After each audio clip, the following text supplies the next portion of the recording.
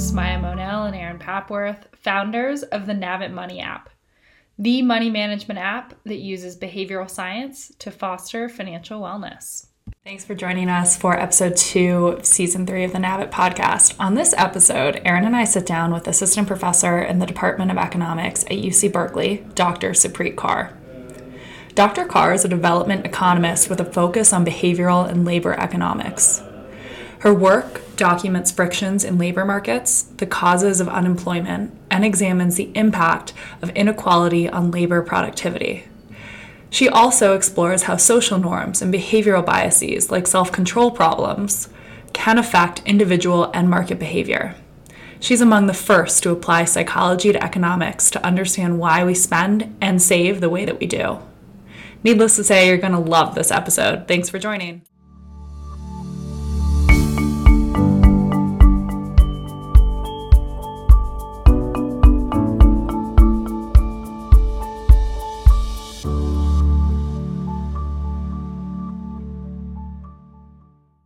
Supreet, thank you so much for joining us and welcome to our show. It's the first guest of season 3 of the Nav.ing podcast, and we're so honored to have you join us. How are you today? I'm good. Thank you for having me. It's really exciting to be here with both of you. Oh, well, we can't wait to dive into these topics today. And as we always do, to get us started and to kick us off, we'd love to give you a chance to tell our audience a little bit more about your background and what got you to Berkeley. Yeah, so I'm a professor of economics at Berkeley, and I moved to Berkeley 4 years ago from New York, and before that, well before that, I moved to the U.S. from India, and my parents, were first generation immigrants. We grew up with not a lot of money and lots of financial constraints, and I think having lived through that experience of growing up without a lot of resources really shaped my desire to want to work on issues around poverty, around how to help people who, are very much living the lives I led when I was young, manage finances. How do you actually improve your financial situation? It's a really tough thing to do. It's really hard to juggle money when there's so little of it to go around. And I decided when I was in college that I really wanted to try to pursue a career that could help others improve their financial situations by applying insights from economics and psychology to understanding what conditions of poverty make it hard to escape poverty. Your background, I feel like, is so well suited for the topics that we love to talk about here at Nav.ing. And so, like I said, we just cannot wait to dive in. And I want to start off with kind of the burning question, and I know it speaks a lot to some of your current research, but we hear this a lot. Why do we just all hate to budget and to manage our money? And I think that this might be a great entry point into some of your research. Yeah, I mean, who likes to do something that's so miserable, right? It's so miserable to have to think through and make all the numbers add up. I don't think math is fun. I don't think managing money is fun, and I think it's definitely not fun if you don't have a lot of it to manage and to think about where it all go. There was this great tweet I saw the other day from Mina Harris, and she basically said, I just did something that I procrastinated on for 4 months, and it took me less than a minute to do, and now I'd like a reward for it. And I think that kind of sums up what it's like to have to do these kinds of things. Like, these are really important things that we all know we should be doing, and they're super, super important for our financial health. But it's super, super unpleasant. And so you put it off, or you kind of have a heuristic that you think you're doing it when you might actually not be, really sitting down and making yourself budget. And I think that this is true for lots of things that we do in life, where the mental heuristics we might have, where we think, okay, well, I have a plan in mind, and this is kind of how this month is going to go, or this is what I'm going to do. It might actually be really different than if we actually sat down and made ourselves think through exactly where will each dollar, each penny go. But that exercise is really cognitively difficult. It's fatiguing and it's not pleasant. And so it's not surprising that none of us like to do it. There's a whole background of research on this, this is not unique to different socioeconomic I mean, it's easier when you have more money, right? Because you don't have to deal with the details as much. But I'm curious of like in your work with lower socioeconomic groups, um, or even moderate income groups, is this something that you see it differentiated when you have less or more money, or is it something that's just a human trait that getting into the weeds like that, and especially predicting something you don't have a lot of control of in the future, is a painful human endeavor? Yeah, I think that's absolutely right. I think there's a lot of psychology behind that idea. There's a well-known phenomenon in psychology called the planning fallacy. And the idea of the planning fallacy is really that, we as human beings tend to hold over-optimistic beliefs about how long things will last. And part of that is, and it comes, so just to take an example, it's often applied in terms of time effort. So say there's something at work that I always do, like every month I have to write some report.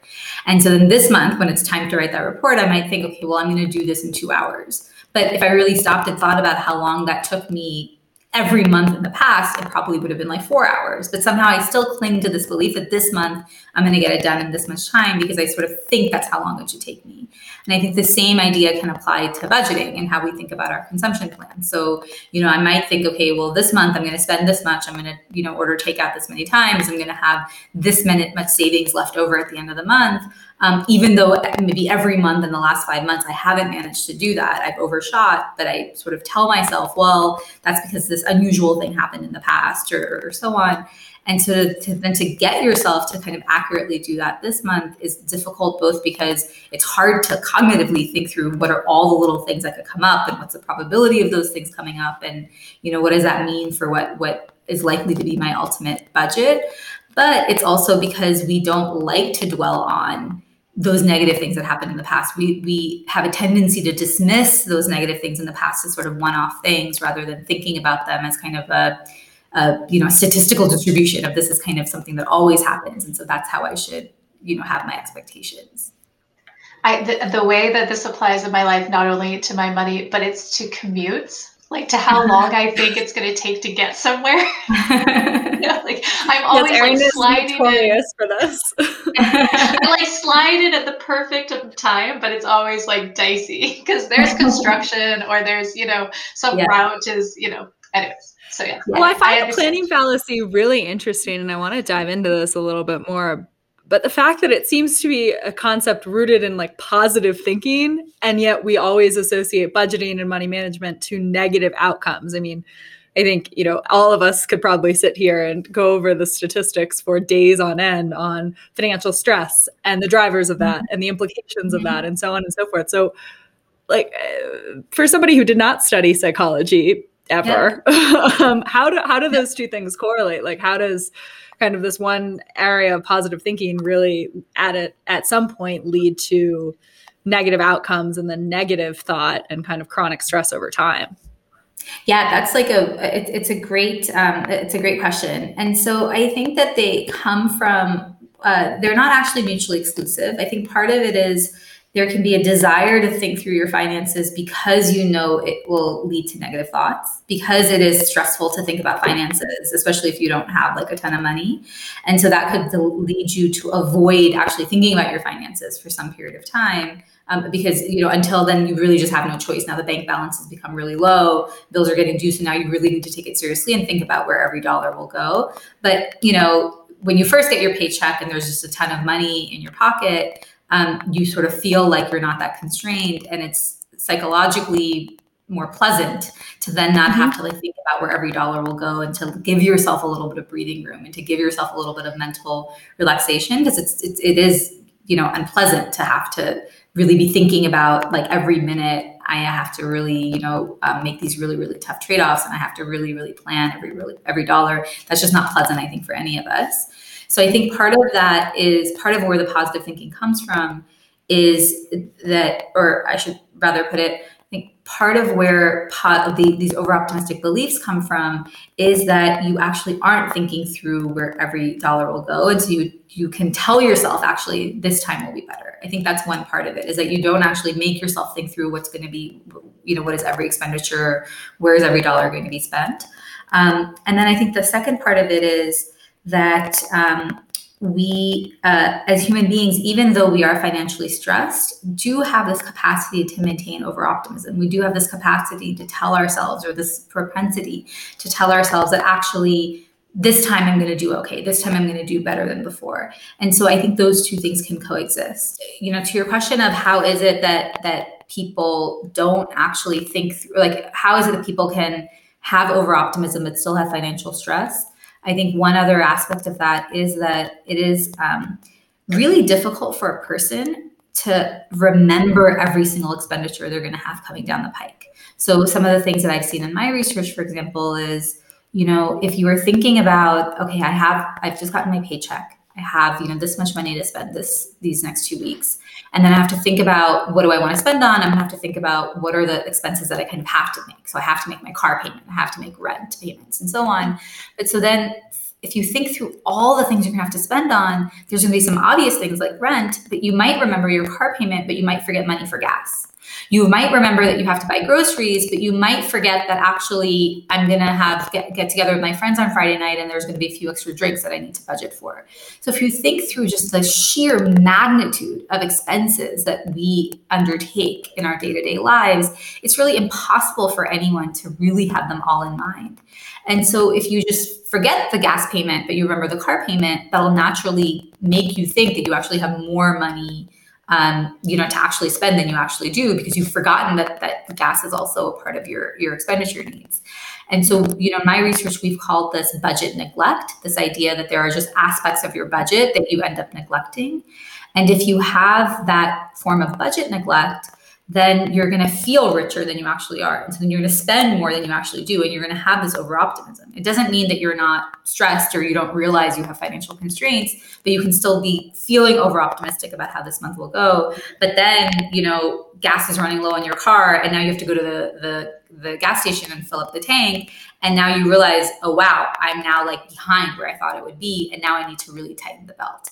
And so, because those expenditures, even though you've forgotten about them, will come up down the pike. And then you're going to have to readjust. And then that can lead to even more stress towards the end of the month and, a tightening of your belt towards the end of the month or the end of the pay cycle.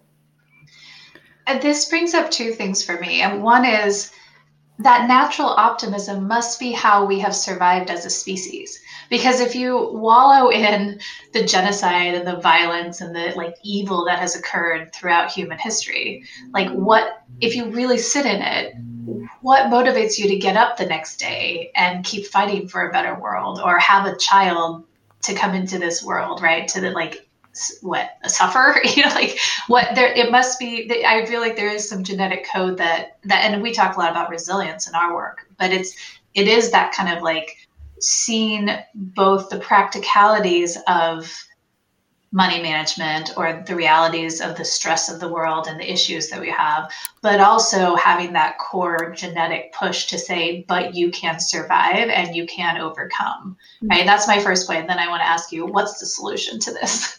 Yeah, so I think that's absolutely true. So there's this, fun, we've all heard these statistics around, 80% of people think they're an above average driver, or, like everybody thinks that they're above average. And so of course that can't be true. So there is this tendency to kind of view yourself and your situation as, in a rosy light. And I think it's reasonable to think some of that might be, evolutionarily driven. And so, for example, when a woman gives birth, there's chemicals released into her brain to help her forget about childbirth. So she's going to do it again. Right. And that's the way that nature tricks us into moving forward. But I think there's actually a lot of documentation of this phenomenon, even in psychology. So for example, going back to this, everyone thinks they're above average, the types of people, if you look at who actually has accurate beliefs about their ability, those depressed people are more likely to have accurate beliefs, or they're, if they're not above average, they're not likely to think they're above average. And so there's this idea of the psychological immune system where we, kind of have to hold a set of beliefs to help us kind of be functional and happy human beings. And those are really important for our welfare. And so I don't think, to your question, we necessarily want to eradicate that optimism. If we didn't have that optimism, people like you guys would never do startups, because exactly. Certainly not again. Really crazy. Why would you ever do it? But you have to believe I will be different. I'm going to be among like the 10% that actually make it, Mm-hmm. So you're saying there's delusionment? Is that a word? But like happy delusion, like really useful, important delusion. That creates innovation. Thank you. Yes. Kind of the theory of, I think of Pandora's box, but hope, right? I mean, like hope is essentially what puts us apart, and that's essentially what we're talking about. And I think this is really interesting, and I love the idea of the psychological immune system. So if it's a psychological immune system, is this something that can be fostered and, supported so you don't become sickly? And, you like, how can you kind of train your mind to be more, I think Erin's right. We're talking about financial resilience and resilience in general.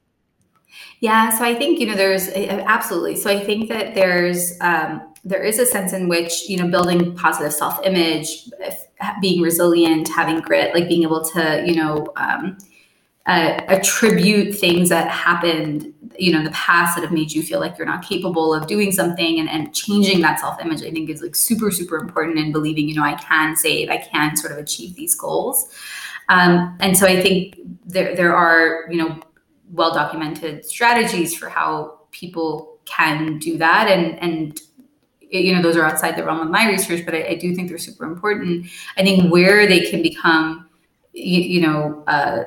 liabilities rather than kind of assets is that if despite your past experience, kind of in the planning fallacy world, despite your past experience where that you haven't managed to get to the savings goal that you've had every month, but then thinking somehow this month will be different, like I think where you kind of do want to debias people is to say, well, look, we need to take a good look at what's happened in the past and learn from that if you really do want to meet these new goals. Because otherwise, if you don't change your beliefs, you won't be able to change behaviors. And ultimately, if you want a different outcome, you do have to change behaviors.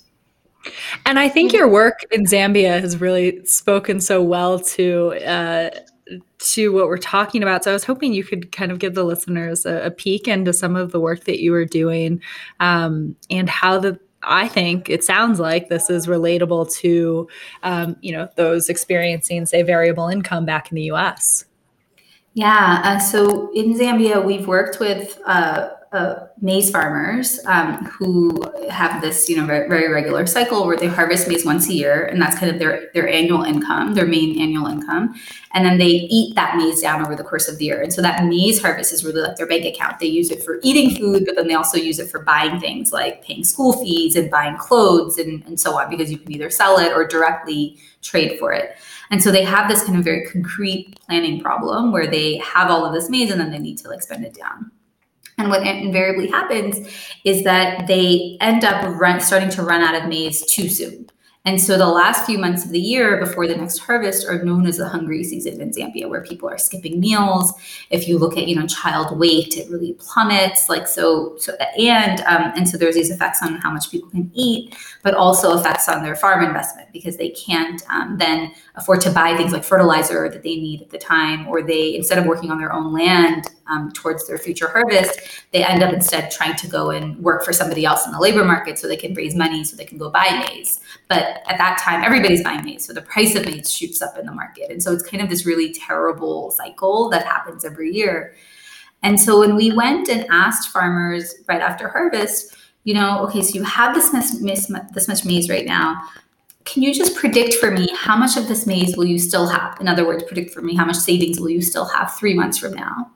And what we find is that 80% of people are over-optimistic. 80% of people think they're going to have more maize than they actually do. And we incentivize them in this choice. We said, if you're right, I want you to tell me a real answer. And if you're right, I'm going to come back in 3 months. I'm going to check and I'm going to give you some money if you were actually right. And so 80% of people ended up predicting something that was too optimistic. And then we also asked people at that time, don't just give me your average guess. Tell me the worst case scenario. If everything that goes wrong, that possibly could go wrong, actually goes wrong, how much maize will you have left?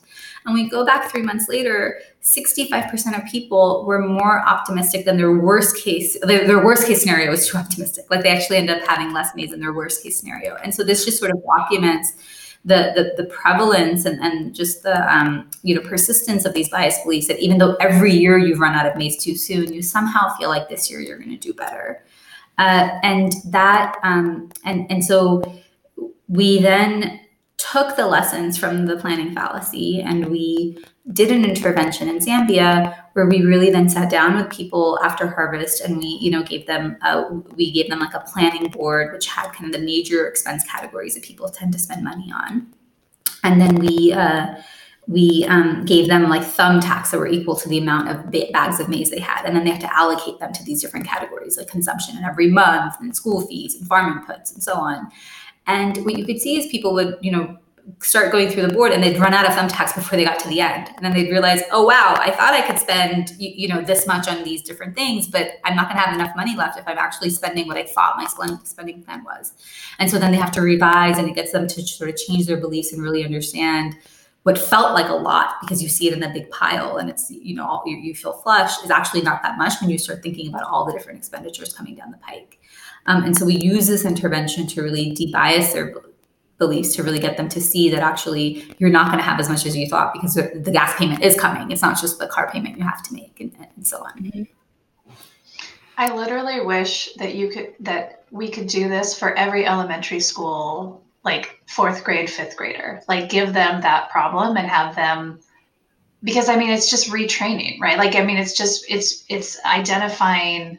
And you actually talked about this before, right? It's like the big picture, you call it the meta person. Maybe you could talk about this dual personality, or the dual, I think you call it dual self, right? Where like the big kind of optimistic person, and then the actual practical person that does the daily work are kind of disconnected. Could you speak a little bit about that? Sure. So if you think about, this is an idea that's separate from the planning fallacy idea, and it's often used in behavioral economics when we think about things like self-control problems, where there's a sense in which there is, you could think of a self-control problem as, having two separate sort of selves. There's a self that I'm going to use a month as a cycle, because I think in the US that's more relevant and empirically what we see. So we see this kind of consumption cyclicality in the US at the monthly level. And so if you think about in the US, in the beginning of the month, you have this idea of how this month will go, and you kind of have a general sense of, okay, by the end of the month, I want to have, $300 in savings left over, and then I'm going to spend on these things and so on. But then the day-to-day person isn't thinking, okay, if I spend this $5 on popcorn at the movie theater now, you're not thinking what that means for every other decision down the pike and how it affects whether I'm going to actually have that $300 in savings at the end of the month. So the day-to-day person isn't taking a macro view. You're just taking a view of, okay, well, does it seem reasonable that I spend this way? Because we're human beings. We're not like machines that are, calculating, like taking deductions off a balance sheet at every minute. And so that day-to-day person is kind of going along the path. And then towards the end of the month, when you start seeing the money in your wallet is really very little, or your savings account is very little, then that $5 on popcorn really starts to be very salient and make a difference. Because now you notice, oh, I only have $100 in my pocket. If I spend $5, that's like a really big deal. Whereas when you have $1,000 in your pocket, spending $5 doesn't seem like a big deal. And so that day-to-day person is just optimizing or making decisions based on just whatever the narrow view they see at the moment. And that's different from how in the beginning of the month, that kind of meta person was thinking about, what do I want my overall month to be like? And those are two very different people. And if a lot of, I think, behavioral science interventions are around trying to get those two, that day-to-day person to have the perspective of that meta person, to be able to think about how these little micro decisions feed into kind of your overall meta plan for the month. And if you can do that, the idea is that can help people then actually meet that meta goal that they started with.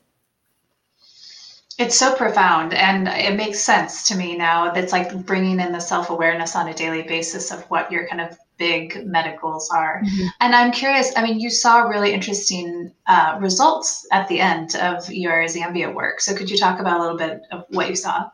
Yeah, absolutely. So we did this planning intervention, and then we then went back and regularly and we visited people, and we actually went and counted up how much maize was left in their house. And this was done via a randomized control trial. So there were some households that actually got this intervention, and some households that randomly did not get this intervention. So we could really then follow them over time and look at the causal impact of what we did on people's outcomes.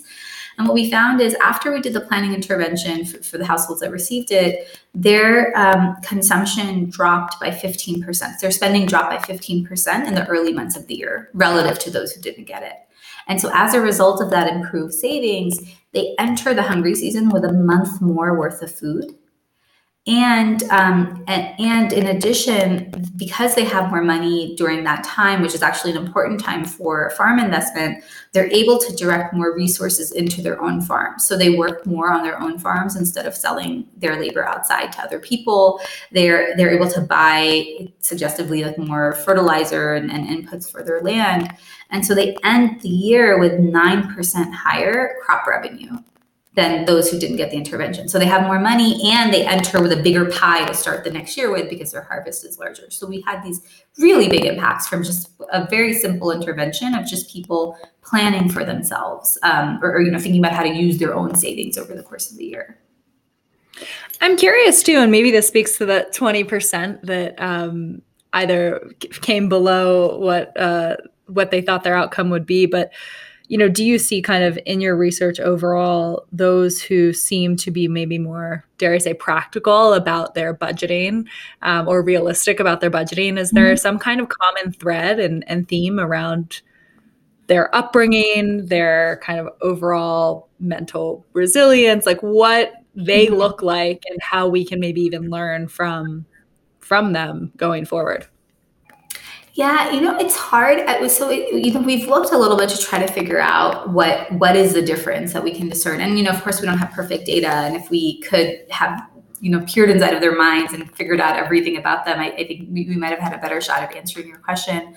But as far as we can tell, it's hard to say exactly who those 20% are. So, for example, we looked at experience. So, there's people, we do this with the head of the household. So there's some people who are 25 and some people are 65, right? And so the people who are 65 have gone through this like over and over and over again for decades. And we find the difference in over-optimism is like 5%, like really, really tiny. It's like, so maybe there's some benefit of experience and having run out of food too soon, many, many times, but not really. And so it's hard to say what that difference is. But it is clear that there's a lot of things that we might have thought mattered don't matter, and so there's a lot of things where we can say that it is not this other thing like experience. And I think for me, what that speaks to is that this really is just a feature of the human condition. Like we as human beings really have this like proclivity to just be over optimistic and think this time will be different. Even though we one would think we would have been able to incorporate information from the past into our future plans. And I think people in our intervention realized the benefits of this planning intervention. So when we went back to them the year after and said, hey, would you like us to do this thing with you again? 90% of people who got it the first time were actually willing to pay us to do it with them a second time. And that tells us, I think, two things. The first is that after you go through it, you see that if I budget in this different way, if I apply this new tool or framework to help me think through how to make my financial plan, people can see the value in it and want to keep doing it.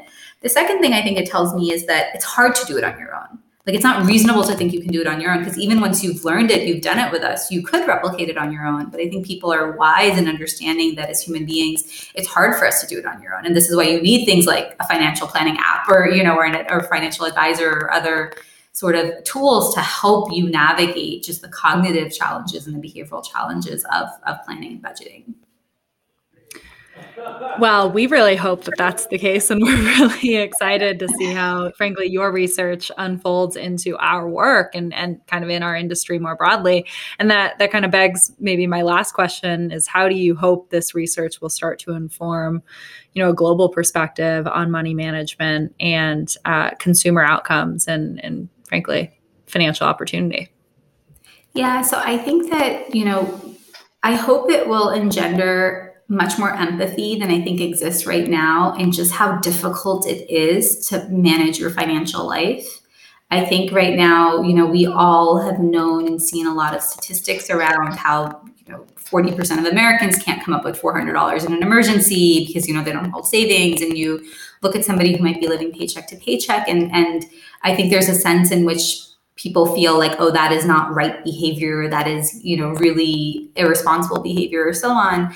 And, while one can have those kinds of judgments, you have to put them into perspective of what it's like to live that life and what it's like to go through that process. And we are human beings. And so if you're making, $300,000 a year, it's your ability to budget, or what that financial, like the process of budgeting and what that means and what that looks like for you and how easy it is to save is just like fundamentally different than somebody who makes $60,000 a year.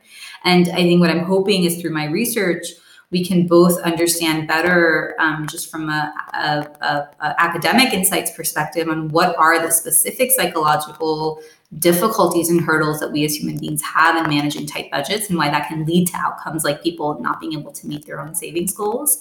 And then once we understand those insights, I hope it can lead to interventions like what we're doing in Zambia, to actually help people meet the savings goals that they have for themselves.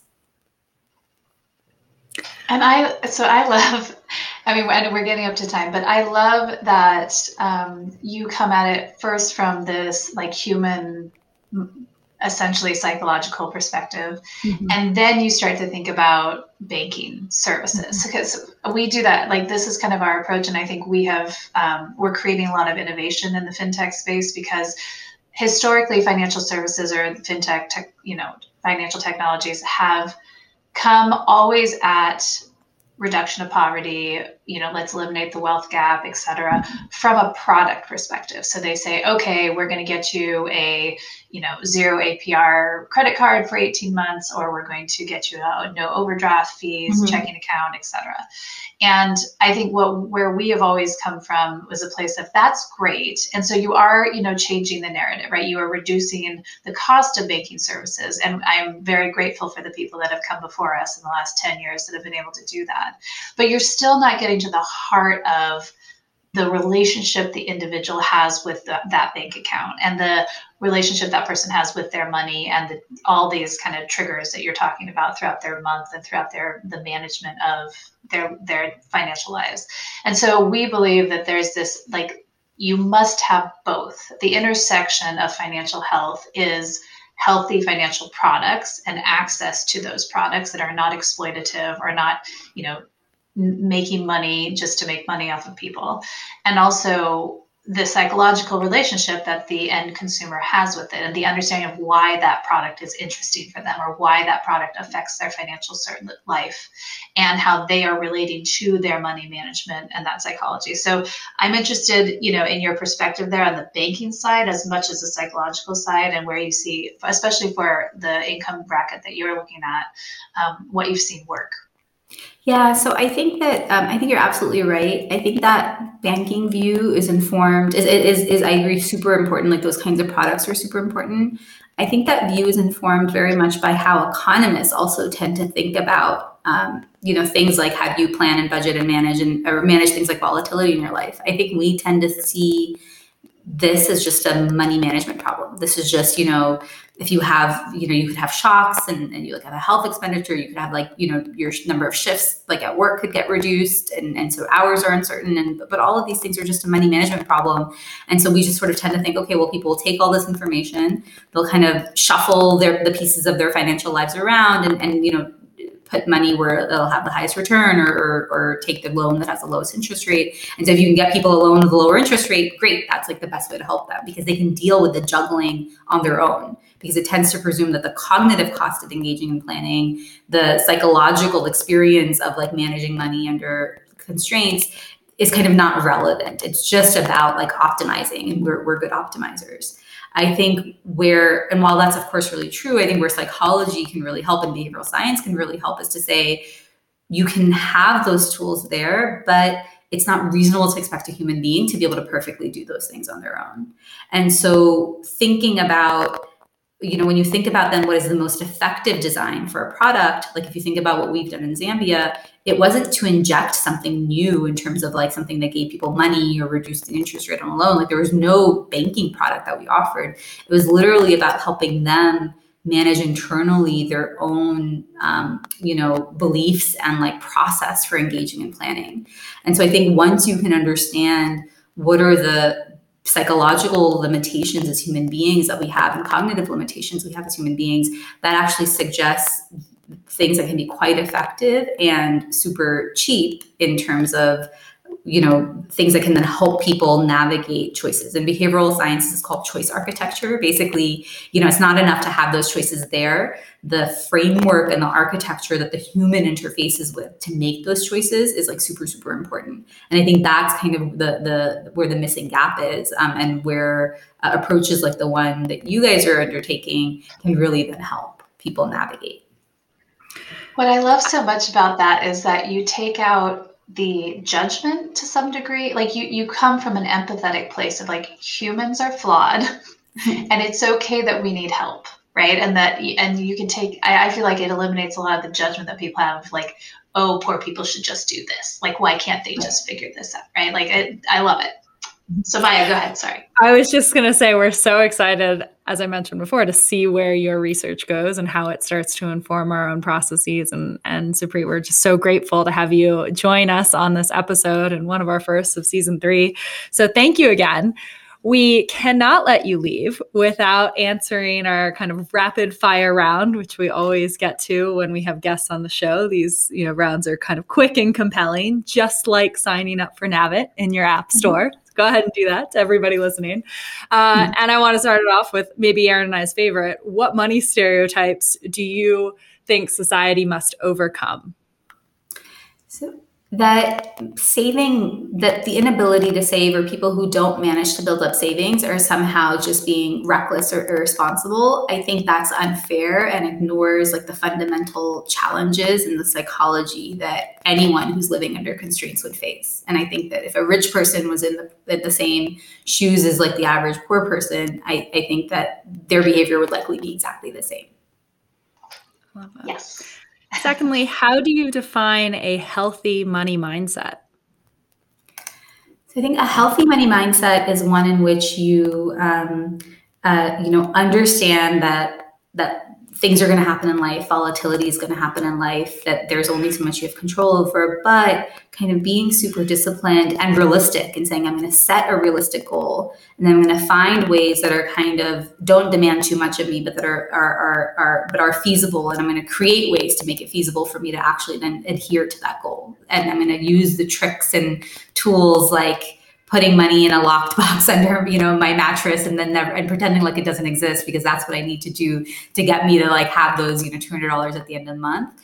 And really, really appreciating that even if it's a little bit at a time, that's kind of how savings gets built up. It's brilliant. I love it. And lastly, when was the last time you nabbed something, and how did you do it?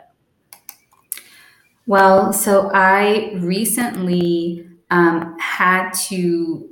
recently bought a house, and I'll be really honest, I guess it wasn't that recent now. And I'll be honest, the way we navigated it is with the help of a financial advisor, because I think the process of how overwhelming it was made me realize it would be ridiculous for me to try to do it on my own. And so we used our, financial advisors to help us navigate that process, figure out what was the best loan we could get, what is a reasonable mortgage, what does that structure look like.